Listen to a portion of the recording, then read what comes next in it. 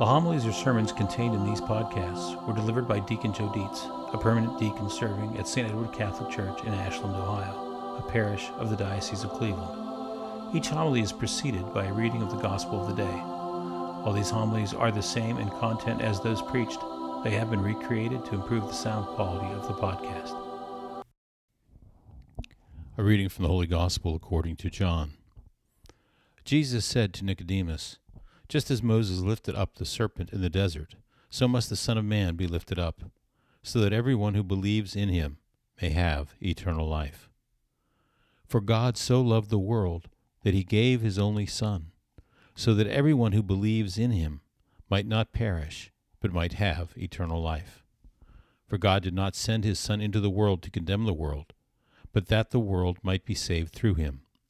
Whoever believes in him will not be condemned, but whoever does not believe has already been condemned, because he has not believed in the name of the only Son of God. And this is the verdict, that the light came into the world, but people preferred darkness to light, because their works were evil. For everyone who does wicked things hates the light, and does not come toward the light, so that his works might not be exposed. But whoever lives the truth comes to the light, so that his works may be clearly seen, as done in God." The Gospel of the Lord. Well, retirement isn't all it's cracked up to be. I was retired for almost exactly 1 year before I went back to work. Part-time, but doing a similar job to the one I did my whole career, chasing bad guys. Now I specialize in cases that involve financial exploitation of senior citizens, which, as you might imagine, often involves people who are victims of scams. I worked a case recently in which a very nice lady was victimized by a lottery scam.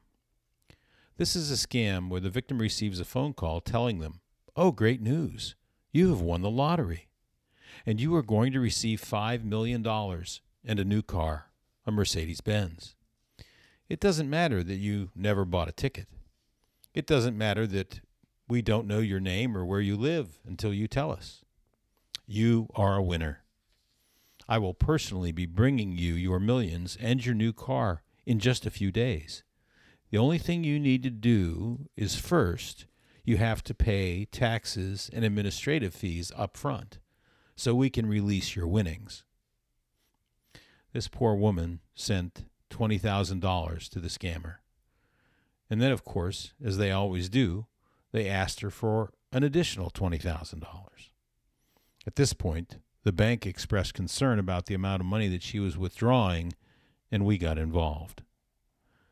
But do you know that in spite of all the things that the staff at the bank told her, all the things concerned family members told her, and all the things that law enforcement told her about the fact that she was being a victim of a scam, she continued to talk with the subject on the phone and made several further attempts to send him additional money to get her prizes.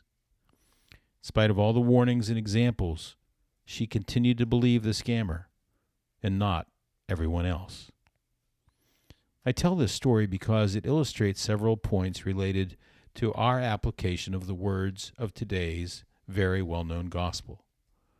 For God so loved the world that he gave his only Son, so that everyone who believes in him might not perish, but might have eternal life.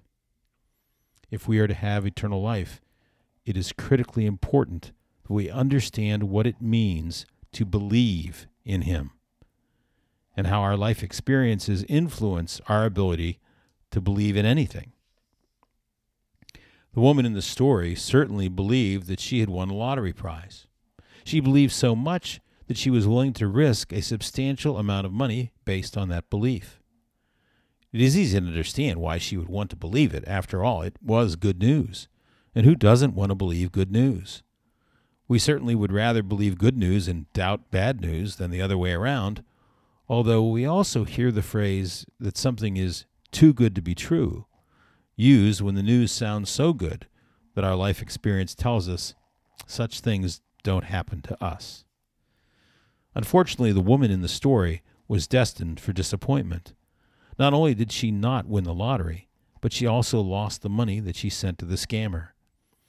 And while we ourselves may not fall for such a scam, just hearing about it adds to our growing experience of not trusting and not believing. And reasonably so. Because as we all know, when human beings are involved, even those with the best intentions can let us down. And of course, those with evil intentions will take advantage of us. The reality is that when most people say they believe something, what they mean is they believe it to a point. In a simpler sports example, we may say we believe in the skills of a place kicker in football, or a golfer on the green making a putt. We may say that we believe the kicker is going to make the extra point, or the golfer is going to sink that 3-foot putt, but most of us wouldn't bet the house on it. Because we know no matter how well-intentioned, no matter how hard-working or hard training or sincere they may be, things happen. A sudden gust of wind, a last-second cramp, a momentary distraction, and they miss. And this is what makes the question of believing in Him, upon whom our eternal life depends, more challenging. Because while we can absolutely believe in God with our whole heart, our whole mind, our whole soul, and our whole strength, our life experiences with everyone else who is not God tell us otherwise. The truth is that we can believe in God in spite of the ways we have learned not to believe in others. And while we may not bet the house on even the best field goal kicker or winningest golfer, while we won't cancel our life insurance before having heart surgery, no matter how much we believe in the doctor, we can bet the house on Jesus. Well, actually, we can't, because technically, betting implies risk, and with Jesus, there is no risk. He is a sure thing. He will never fail us. He will never let us down. And even though His answer may not always be the one we want at the time, it will always be the one that is best for us and those we love. So what does it mean to believe in the Son of God, our Lord and Savior, Jesus Christ? If we believe in the Son of God, not just that He existed, but that He is who He said He is, the Son of God, all-powerful God, the Creator of the world, then saying we believe in Him necessitates a change in the way we live our lives. And to be clear, this Jesus we believe in is the Jesus the New Testament and the Church teaches. Loving, merciful, personal, intimate, righteous God. Not just some prophet who lived 2,000 years ago, one wise man among many in history. Not some mere symbol of the goodness that is in all of us. Not some watered-down, socially acceptable, non-controversial creation of a self-indulgent, me-first, everything's okay world. The great quote attributed to author Flannery O'Connor, when she said to a person with whom she was having dinner that referred to the Eucharist as an excellent symbol, O'Connor replied simply, "Well, if it's a symbol, to hell with it." Well, as far as I'm concerned, if someone wants to talk of a watered-down Jesus that fits conveniently into the modern-day worldview, to hell with that. As Paul said in Galatians chapter 1, if anyone preaches to you a gospel other than the one that you received, let that one be accursed. Believing in Jesus is believing in the Jesus of church tradition and the sacred scriptures. The all-powerful, almighty God, creator of the universe, the all-loving, all-merciful, just and righteous Savior of the world, the Son of God who willingly died on the cross for our sins and rose again, now sitting at the right hand of God the Father in heaven for all eternity. Jesus, present in the word proclaimed, and most especially in his body, blood, soul, and divinity in the Eucharist. Not only that, but to believe in Jesus means also to believe in ourselves. Not in the sense that I found God through a belief in myself and God exists only within me, not outside of me, some self-promoting self-God. But if we believe in Jesus and accept him, we have to believe what he tells us about ourselves, about the relationship that he offers us, that we can draw intimately close to him by dying to self, cling to him, uniting with him, inviting him into our lives, surrendering our lives to him so that we become one with him.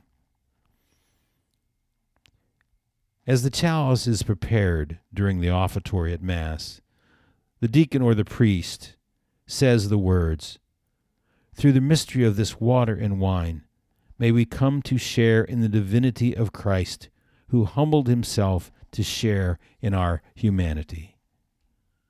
This share in the divinity of Christ, God who shared in our humanity, underscores the worth and value he gave us when he created us in his image and likeness. Not something we self-created, but a precious gift of our Creator. Believing in today's world is no easy task. But the offer of God's love to believe in his beloved Son, sent for our salvation, is both too good to be true, and yet in fact as true can be. May God, in his mercy, grant us the grace to believe with our whole being in this precious gift.